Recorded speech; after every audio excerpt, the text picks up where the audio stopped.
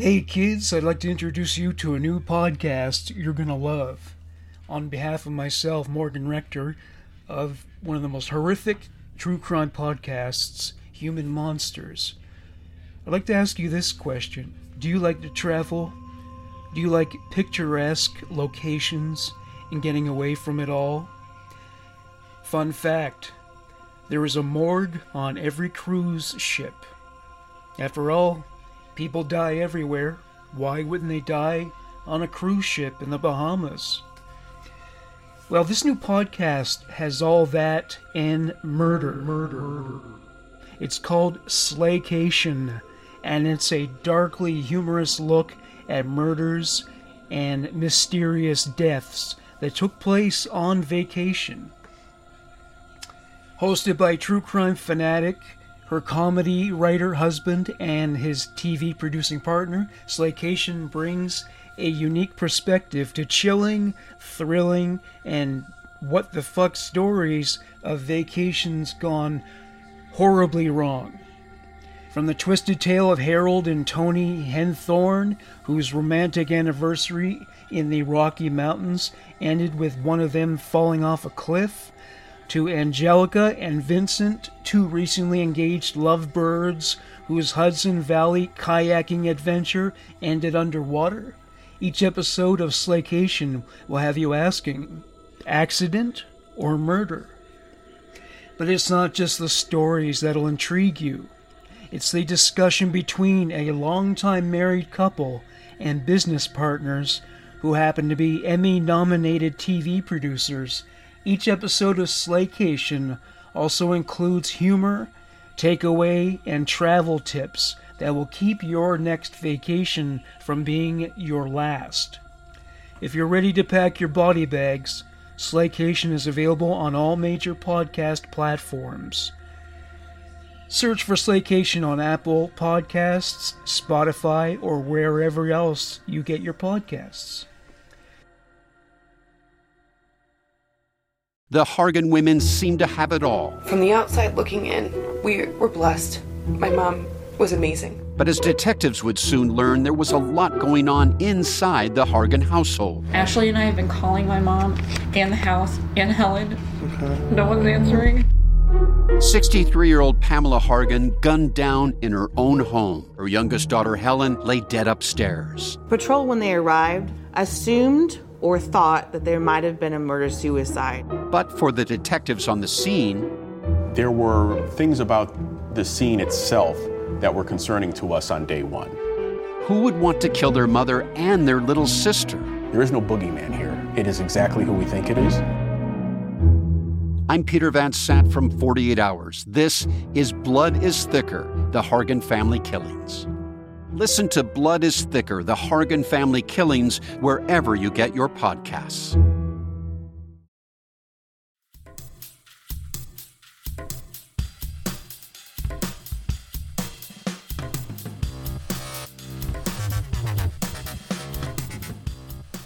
Hello everybody.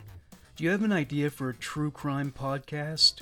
I publish true crime podcasts at my YouTube channel, Leader One Studios. I currently have 23,000 subscribers who are always looking for new true crime podcasts to listen to. This is an opportunity to build an audience quickly. If you're interested in joining the Leader One Podcast Network, send an email to morgansvariety@gmail.com and we can discuss the details.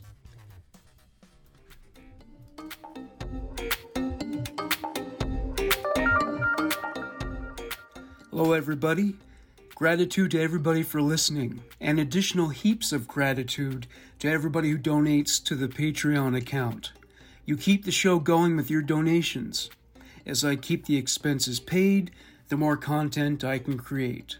You can donate at www.patreon.com/leader1, or if you'd like to make a one-time donation, you can send one through PayPal at morganrector331@hotmail.com. Remember, there is no minimum donation, no maximum donation. If $1 a month is all you feel like you can manage, especially in these difficult times, it's still appreciated. Thank you for everything and enjoy the show.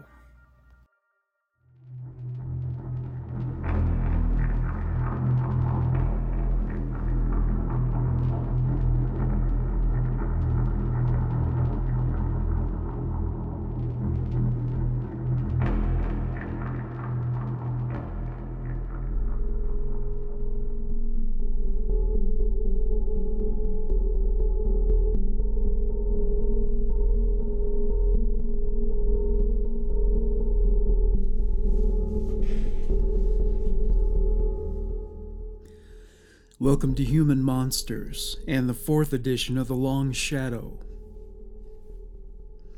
Case number 1, Suzanne Capper, a brutal and tragic end to a short life. Suzanne Jane Capper was born in 1976 in Manchester, England. She was described as, quote, a gentle and easily influenced girl. She was babysat by Jean Powell from the age of 10. In 1990, Suzanne became a ward of the state after her mother, Elizabeth Capper, and her stepfather separated. Suzanne and her older sister, Michelle, were eventually placed with their stepfather. It was about this time that Suzanne became truant.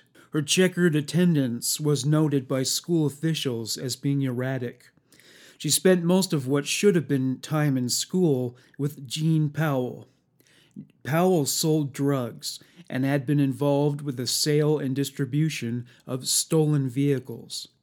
Michelle had lived with her briefly because she didn't like her, quote, evil new friends. She was especially put off by Bernadette McNeely. Suzanne continued to spend time there on a regular basis, despite Jean and Bernadette's tendency to bully her. Explaining why Suzanne kept returning to Powell's home, Michelle said, it was not that she was scared of them, it's just that she would do anything for them. She pampered their every whim. Powell was separated from her husband, Glenn, though they remained friends, and he visited her home regularly. McNeely's boyfriend was 16-year-old Anthony Dudson, who also had sex with Powell. Powell had regular sex with Jeffrey Lee, who purchased amphetamines from her. Another regular visitor to Powell's house was Jean's younger brother, Clifford Pook. Suzanne was kidnapped. Numerous motives were cited. Jean Powell said that Suzanne tried to persuade her to have sex with a man for financial compensation. McNeely and Dudson caught crabs and believed that they contracted them from a bed in which Suzanne slept. McNeely also alleged that Suzanne stole a coat from her. November 1992. Dudson shaved his pubic hair to get rid of the crabs. McNeely told him she thought she caught them from Suzanne. Dudson didn't concur. He said later, I told Jean I thought I got them from Bernie McNeely. December 7th. Suzanne was lured to Jean's home. Glenn Powell and Dudson were waiting there. As soon as Suzanne walked through the door, she was grabbed and held down. Glenn shaved her head and eyebrows. He forced her to sweep up the hair and put it in the garbage.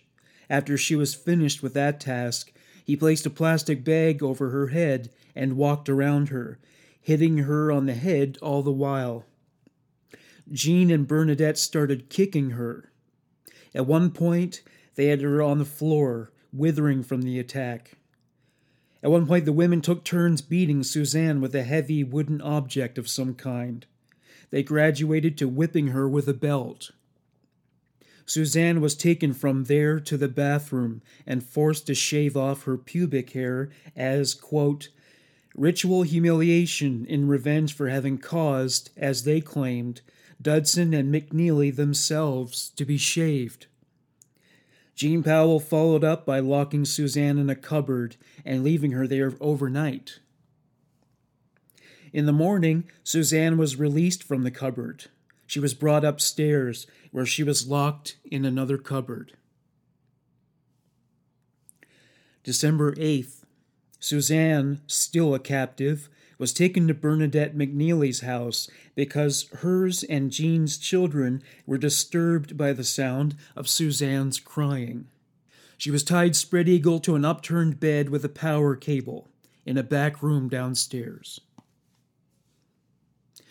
Over the subsequent 5 days, Suzanne was subjected to numerous horrific tortures.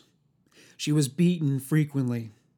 She was injected with amphetamines. They burned her with cigarettes. They placed headphones on her head and blasted the song Hi, I'm Chucky, Wanna Play by 150 volts at top volume on repeat.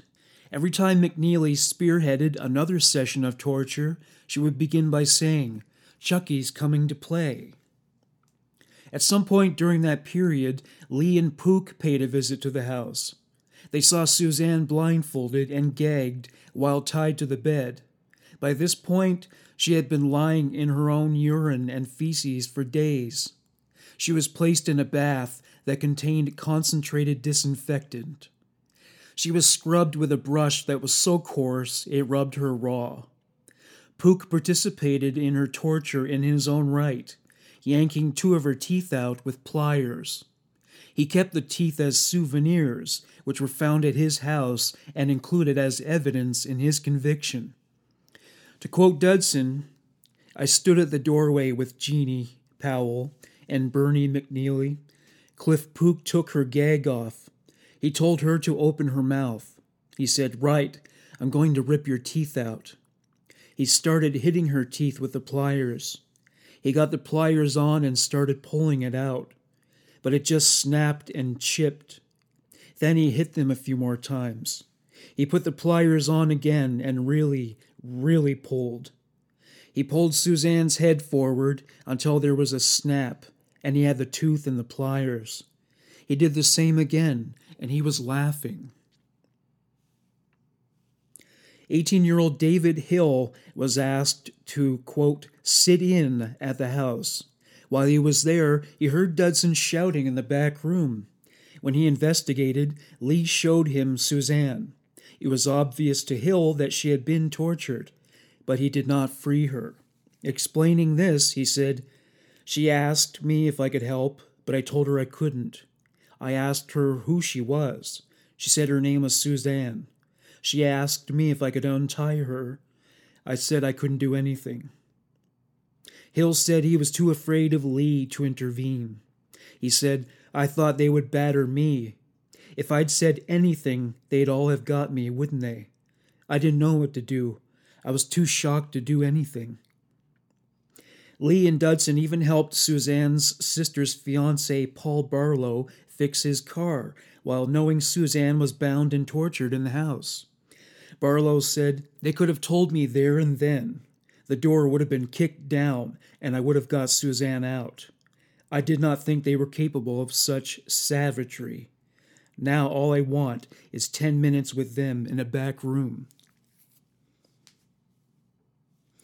When the attackers heard that Suzanne was about to be reported as a missing person, they agreed that she had to be removed from the house. December 14th. Suzanne was forced into the trunk of a stolen car and driven to a narrow lane 15 miles away. Bernadette McNeely giggled as they commuted. According to Jean, Suzanne was pushed down an embankment into a patch of brambles, where McNeely poured gasoline on her. She, Glynn, and Dudson all struggled to set her on fire. When Suzanne was alight, McNeely sang the chorus from the disco song Disco Inferno by the Tramps, the familiar chorus going, Burn, baby, burn. Once they were sure she was dead, they left, stopping for beverages on the way home. Lee and Pook were in the house when they arrived. Once her assailants left, Suzanne rose to her feet and walked up to Comstall Road. Her body was burned extensively. She was discovered at 6:10 a.m. by a man named Barry Sutcliffe and 2 of his work colleagues. They took her to a house nearby and asked the occupants to summon first responders. Michael Koop described her condition at that time. Both her hands appeared like ash. Her legs were just like raw meat, and her feet appeared to be badly charred. I was struck by how polite the victim was. She was constantly thanking my wife for her assistance. Margaret Koop said, I instinctively went to put my arms around her, but she pulled away because she could not bear to be touched. Her head was shaved, and there were recent, not new, cuts to her head. Her face was almost featureless. Her hands were red, raw, and black at the fingertips. Her legs were red from top to bottom. She couldn't bear anything near her legs. Suzanne drank 6 glasses of water, though it was a struggle to hold the glass because of the burns on her hands. She was taken to hospital. Before falling into a coma, she named her attackers. Suzanne's burns were so severe and extensive that her mother and stepfather were unable to recognize her. She was positively identified by a fingerprint on her thumb, which was partially burned off. She lost the rest of her prints to burns. December 18th, Suzanne Capper died. She did not wake from her coma. Police were dispatched to Jean Powell's house and arrested everyone on the premises, save for the children. Jean Powell and Bernadette McNeely laughed and joked with each other as they were detained. All suspects denied culpability, but Dudson was pressed by his father to tell the truth, and he opened up. The 6 accused were remanded into custody and charged with kidnapping and attempted murder. After Suzanne died, they were charged with her murder. The trial began on November 16, 1993. It lasted for 22 days. All suspects denied they were responsible for the murder. In their testimonies, they all downplayed their roles. November 24th, Clifford Pook was cleared of murder. December 16th, the jury deliberated for 9 hours and 50 minutes.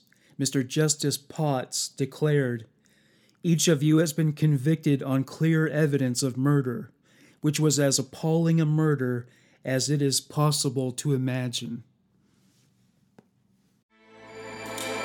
With everything you have on your plate, earning your degree online seems impossible. But at Grand Canyon University, we specialize in helping you fit a master's degree in education into your busy day. Your graduation team, led by your own GCU counselor, provides you with the personal support you need to succeed. Achieve your goals with a plan and team behind you. Find your purpose at Grand Canyon University. Visit gcu.edu. Case number 2, a girl with a gastrointestinal issue suffers unspeakable tortures that would make you sick. Muncie, Indiana resident 30-year-old Charlene Tabb told police during an interrogation in summer 2013 that she knew nothing about the scars, burns, and bruises that were found on the body of her 5-year-old cousin, Marie Pierre. Tabb was charged with murder for causing Pierre's death. Prosecutors alleged that Marie suffered through months of abuse and torture before she was finally found dead on Tabb's dining room floor on June 22, 2013. Tabb's siblings, who were ages 16, 14, and 11 when Marie died, testified during the trial that Charlene Tabb regularly punished Marie with beatings and other abuse because she was infuriated by Marie's frequent spells with nausea, a chronic condition. Tabb's siblings confessed to participating in the abuse. At Tabb's behest, they would torture Marie with tools such as a hammer, screwdriver, and pliers. Her brother said his younger sister pierced one of Marie's feet with a screwdriver the week she died. Charlene Tabb was also charged with neglect and battery due to her abuse of her siblings. At first, she denied that they participated in the abuse, but eventually admitted that they shared in the responsibility. At one point, she said to police, I have to find out what happened to Marie.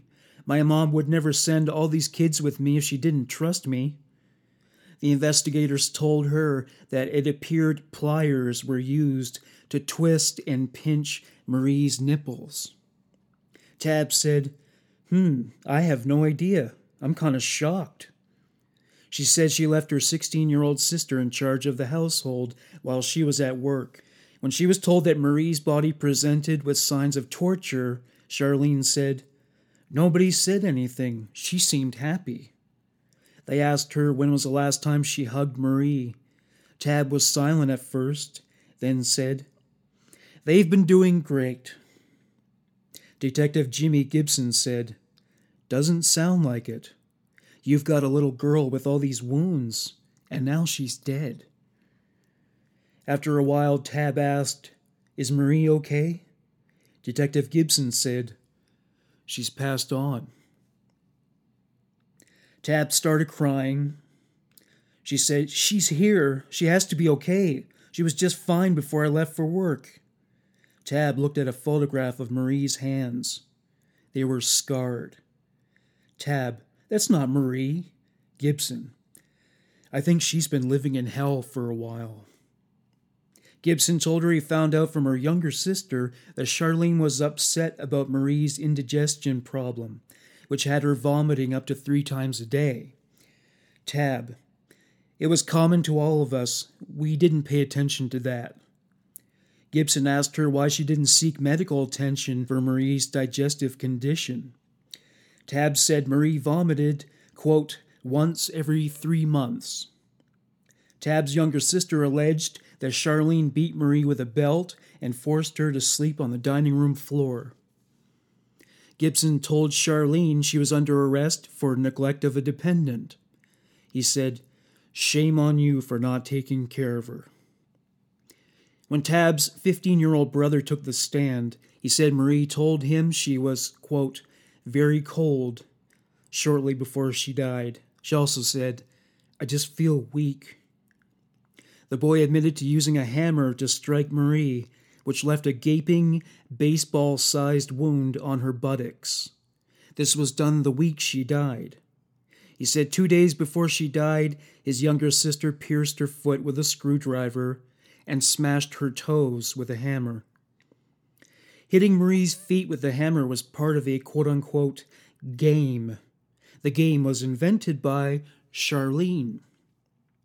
The boy was asked, "Why did you continue to harm her in horrendous ways?"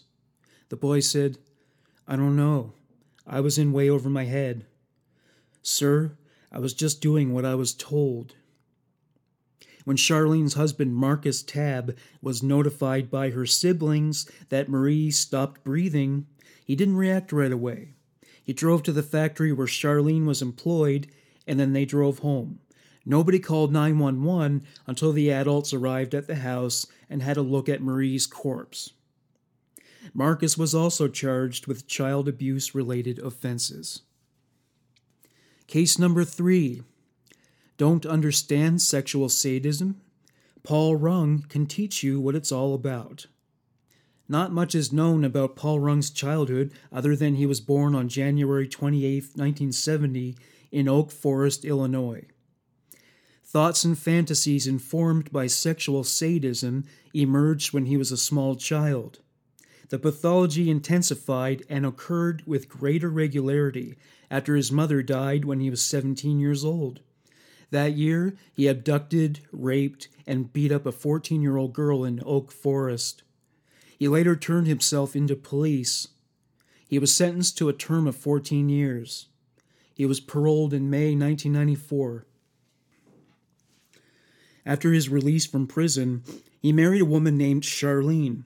He worked as a shoe salesman and then as a truck driver. He moved to 3 other cities. He was taken back into custody in May 1997 because of a parole violation. The next victim was an acquaintance of Rung's wife. Her name was Stacy Froebel, and she was 25 years old. On January 3rd or 4th, 1995, she went to visit Charlene in the couple's house and was never seen alive again. A German shepherd named Friendly brought a severed human leg to its owner's home, which had been found in a field nearby. Friendly found the matching leg 5 days later. DNA testing confirmed that the legs had belonged to Stacy Frobel. The way the murder went down was Rung struck Frobel with a dumbbell, killing her instantly. He placed her corpse in the bathtub and dismembered it with a saw. He scattered her severed parts around northern Illinois and southern Wisconsin. He called in sick to his employer, Foot Locker, and then resigned. His next victim was Dorota Dzubak. Rung raped and strangled her in January 1997 in Chicago's Northwest Side. He met her in response to an ad about a house that was for sale. Firefighters found her remains while extinguishing the flames in her house. February 3, 1997. Yolanda Gutierrez and Jessica Muniz lived in an apartment in Chicago's Northwest Side and had advertised that they had sporting equipment for sale. Gutierrez was 45 years old and Muniz was 10. Rung raped and tortured them on a bed for hours. He finished them off by slashing their throats. He set their home on fire before leaving. March 1997. Paul Rung approached 42-year-old Kazimiera Perok about buying her condominium unit. He raped and strangled her. He set her home on fire, after which her charred body was found by firefighters. While Rung was in prison, DNA evidence linked him to the Gutierrez-Muniz murders. He confessed to committing the other 5 killings. He also admitted to killing a prostitute and dismembering her body and discarding the remains. January 2006. Rung was convicted and sentenced to death. The sentence was commuted when the death penalty was abolished in Illinois in 2011. He remains in prison. Case number 4. Shocking, not surprising. Another woman raped and tortured in India. In New Delhi, India, a 20-year-old woman was abducted and gang-raped by a group of men as a so-called revenge attack. Her head was shaved, her face was blackened, and a garland of shoes was placed around her neck. She was punched and slapped as they paraded her throughout the streets. Video footage of the incident went viral, leading to widespread outrage. In the video, a gaggle of women can be seen forcing the woman to walk and striking her as she did. Their actions were celebrated by a crowd of onlookers who provided moral support to the assailants. The family of the victim has said that the attackers were connected to the family of a teenage boy who committed suicide in November 2021. They said the boy was stalking and pursuing the victim obsessively for a long time, but she consistently rejected him, whereupon he took his life. The victim is married and has a 3-year-old son. Her sister said, "He fell in love with her. He used to keep calling and asking her to leave her husband to be with him. She would always refuse." After the boy's death, his family threatened the woman so many times she changed a dress. Police are closely guarding the safety of the victim's family. New Delhi police are investigating the case and expect to arrest others soon. Delhi's Chief Minister, Arvind Kejriwal, called the attack shameful and called for swift action against the guilty parties. Sexual violence against women has seen a recent uptick in India. Legal penalties for rape have been adjusted to increase in severity as a means to discourage sexual assault in the country, but it has had little effect. In fact, in 2019, over 32,000 rapes were reported. In other words, rapes of Indian women occur at an approximated rate of about 4 an hour. Considering that rapes are typically underreported, the rate could be much higher. Case number 5. They have serial killers in South Africa, too. Maupa Cedric Mackey, also known as the Wemmer Pan Killer, was born in South Africa in 1965. He moved to Johannesburg as an adolescent, where he eventually became self-employed as a plumber. He married and had 4 children in Limpopo. He had a girlfriend in Johannesburg. When he was 33 years old, he was living in La Rochelle, Johannesburg, when he became a criminal, seemingly without a triggering event. Throughout 1996 and 1997, Makie committed a minimum of 27 murders. He was dubbed the Wemmerpan Killer because it was in the district of Wemmerpan in Johannesburg that he killed most of his victims. His killing spree began in April 1996. In the beginning, law enforcement assumed that the murders were committed by 2 separate serial killers. 2 investigations were launched, one to find the so-called Wemmer killer, and another to find a culprit responsible for what was dubbed the Hammer murders. December 28, 1996. Antonio Alfonso was working in the Hill Gardens Cafe in High Street, Rosettenville. Makie entered the cafe and, without provocation, assaulted Alfonso with a hammer. He stole money from the cash register and left. Alfonso survived. January 6, 1997. Makie entered a store owned by Magen Kanji. He struck him with a shifting spanner until he rendered Kanji unconscious. He stole 5 pairs of pants. January 8th. Makie bludgeoned Kenny Chan with a hammer at his place of business and stole money from the cash register. Makie's attacks escalated in barbarity. He beat Kantalal Lutchman with a hammer and stole his wallet in a tailor's shop. He did the same to Abdul Babulia in Newtown.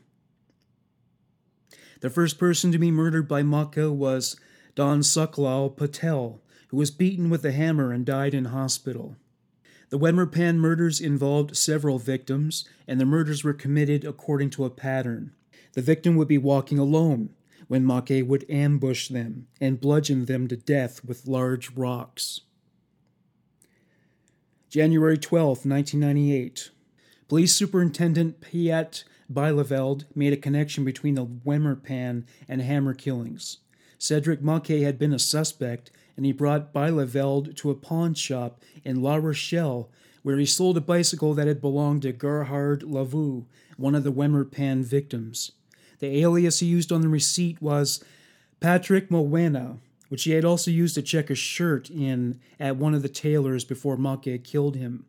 Cedric Makie was charged with 36 counts of murder, 28 attempted murders, 15 counts of rape, 46 counts of aggravated robbery, and myriad charges germane to the unlawful possession of firearms and ammunition. In court, he pled not guilty to the charges. A month later, he confessed to the Hammer murders. September 6, 2000. Cedric Makie was convicted of 27 murders, 26 attempted murders, 14 rapes, 41 aggravated robberies, and several lesser charges. He was found guilty of 114 of the 134 charges and was sentenced to 27 life sentences, 1 for each murder. He was also given 1,159 years and 3 months in prison. All told, he was sentenced to 1,340 years in prison. Case number 6. 4-year-old Tegan Skiba's 4 years of hell. July 16, 2010, Smithfield, North Carolina. Doctors and nurses tried desperately to save the life of 4-year-old Tegan Skiba. Deputy Matt DeSilva was an arresting officer on the case. In court, he recalled how he reacted to the trauma inflicted on Tegan. It immediately brought tears to my eyes. It's the most horrifying thing I've ever seen done to a human being, especially a child. I've never seen anything like that in the years that I've been doing this as a law enforcement officer, and I've seen a lot, but not like that. DeSilva broke down crying on the stand. The judge called for a 25-minute recess to allow DeSilva to regain his composure. Another officer wept on the stand as they described what they encountered when they investigated the case. It was a marked contrast to the disposition of the perpetrator, Jonathan Douglas Richardson.